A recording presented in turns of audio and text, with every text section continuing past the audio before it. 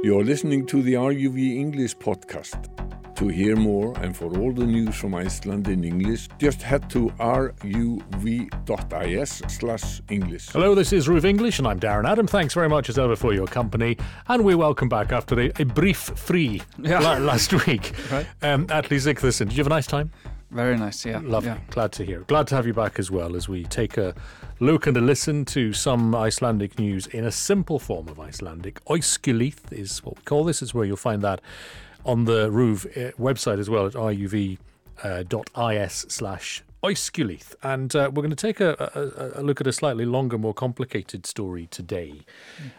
Because a lot of people have really, as we would say, raised their eyebrows at this. They're very, very surprised by what's happened. And the story does seem to be moving. So by the time you hear this, we might be in a different place on this. But this is the young disabled man living in Keflavik who's had his house sold from under him. He didn't pay some bills, but that has led, incredibly, it seems, to his house being sold for 1/20th of what it's worth. 1/20th.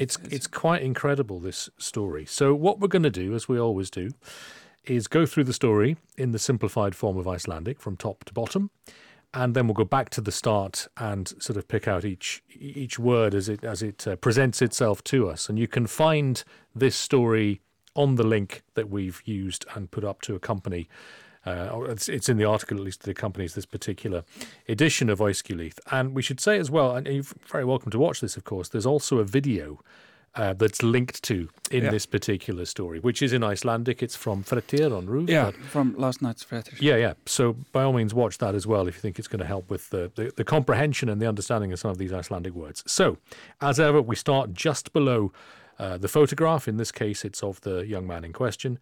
Atli, take it away. Jakub Polkowski 23 ára. Hann kallaður Kuba. Hann býr í Hátúni í Keflavík með fjölskyldunni sinni. Hann öryrki. Það þýðir að hann getur ekki unnið. Kuba varð öryrki eftir að læknar gerðu mistök þegar þeir voru að sinna honum. Hann var bara 13 ára þegar þeir gerðu mistökin. Kuba fekk peninga í bætur frá Íslenska ríkinu út af mistökunum. Hann notaði bæturnar til að kaupa húsið í Hátúni. Hann þurfti ekki að taka lán til að kaupa húsið, hann gat borga fyrir það allt í einu. Það þarf að borga þótt maður eigi hús. En þótt maður eigi hús þarf maður að borga ýmislegt út af því. Til dæmis þarf að borga fasteignagjöld. Það þarf líka að borga fyrir vatn í húsum, svo þarf að borga fyrir tryggingar ef eitthvað kemur fyrir húsið. Kuba og fjölskyldan hans borguðu þetta ekki. Þau borguðu ekki heldur þegar þau fengu bréf og áminningar það eða innheimtu. Kuba segir að hann hafi ekki vitað að hann þyrfti að borga eitthvað út af húsi fyrst hann var búinn að kaupa það. Húsið var selt á uppboði. Fyrst Kuba og fjölskyldan hans borguðu ekki var húsið selt á nauðingar uppboði. Það þegar maður borgar ekki lengi. Þá það sem maður á selt án þess að maður ráði neinu það. Sýslumaður gerir þetta. Sýslumenn eru starfsmenn hjá Íslenska ríkinu. Þeir eru yfirmenn lögreglunar á vissum svæðum. Það mætti bara einn á nauðungaruppboðið. Sá sem mætti keypti húsið hans Kuba á 3 milljónir. Það miklu minni peningur en húsið ætti að seljast fyrir.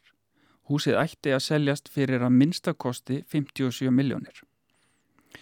Skrítið hvað húsið var ódýrt. Þetta finnst mörgum skrítið miðað við hvað lögin segja. Þar stendur að ef svona litlir peningar eru boðnir á nauðungaruppboði, megi halda nýtt uppboð. En sýslumaðurinn gerði það ekki í þessu máli. Sýslumaðurinn vill ekki segja af hverju hann gerði það ekki. Á föstudaginn þurfa Kuba og fjölskyldan hans að fara úr húsinu í Hátúni. Þau vita ekki hvað þau gera þá. Kannski fara þau á gistiheimili. Lögmaðurinn hans Kuba ætlar að reyna að kæra þetta. Kuba finnst þetta ekki sanngjarnt. Yeah.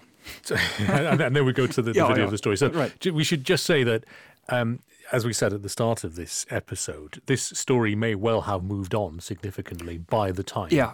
By the time you hear it. But this is, I guess, the first draft of this story. This is where we were as of the early part of the 28th of June before various people got involved, the Ministry of Justice getting involved as well, the Town Council also saying we knew nothing about this. So that's where we were for the purpose of going through this story. Let's go back to the very start then. We'll start just under the photograph of Jakub, or Kuba as he is known, and we'll pick out new words as they present themselves to us. Já. Jakub Polkowski 23 ára. Jakub Polkowski is 23 years old. Hann kallaður Kuba. He's called Kuba, or known as Kuba. Hann býr í Hátúni í Keflavík með fjölskyldunni sinni. He resides in Hátún in Keflavík with his family. Hann öryrki. He is disabled. Það þýðir hann getur ekki unnið. That means that he cannot work. Kuba varð öryrki eftir að læknar gerðu mistök þegar þeir voru að sinna honum. Kuba was disabled after doctors made mistakes when they were treating him. Medical mistakes. Hann var bara 13 ára þegar þeir gerðu mistökin. He was only 13 years old when the mistakes were made. Kuba fekk peninga í bætur frá íslenska ríkinu út af mistökunum. Kuba got monetary compensation from the Icelandic state because of the mistakes. Hann notaði bætunar til að kaupa húsið í Hátúni. He used the compensation to buy the house in Hátún. And the word that we're translating there as compensation is? Bætur. And that's got a specific meaning, hasn't it? Yeah. This is like a one-time meaning, but bætur can also mean something you receive regularly. And then, But in this case, it's just a one-off. Okay. Já. Hann þurfti ekki að taka lán til að kaupa húsið. He did not have to take out a loan to buy the house. Hann gat borga fyrir það allt í einu. He could pay for it all at once. Það þarf að borga þótt maður eigi hús. You have to pay even if you own a house. En þótt maður eigi hús þarf maður að borga ýmislegt út af því. Even if you own a house, you have to pay various things because of it. Til dæmis þarf að borga fasteignagjöld. For example, you have to pay real estate fee. Property taxes? Property taxes, yeah. Right. Það þarf líka að borga fyrir vatn í húsinu. You also have to pay for water in the house. Svo þarf að borga fyrir tryggingar ef eitthvað kemur fyrir húsið. Then you have to pay for insurance in case something happens to the house. Kuba og fjölskyldar hans borguðu þetta ekki. Kuba and his family did not pay for these things. Þau borguðu ekki heldur þegar þau fengu bréf og áminningar það eða innheimtu. They didn't pay either when they received letters and reminders of it, or what's innheimta again? I think it is about reminders. It's about demands. Yeah, really. That's it. Yeah. Innheimta is like a bit more technical word for that. Yeah. Kuba segir að hann hafi ekki vita að hann þyrfti að borga eitthvað út af húsi fyrst hann var búin að kaupa það. Kuba says that he did not know that he still had to pay something for a house since he had already bought it. Húsið var selt á uppboði. The house was auctioned off. Fyrst Kuba og fjölskyldan hans borguð ekki, var húsið selt á nauðungar uppboði. Since Kuba and his family didn't pay, the house was sold off in a forced sale. Það þegar maður borgar ekki lengi. This happens when you haven't paid for a long time. Þá það sem maður á selt án þess að maður ráði neinu það. Then what you own is sold off without you having a say in it. Sýslumaður gerir þetta.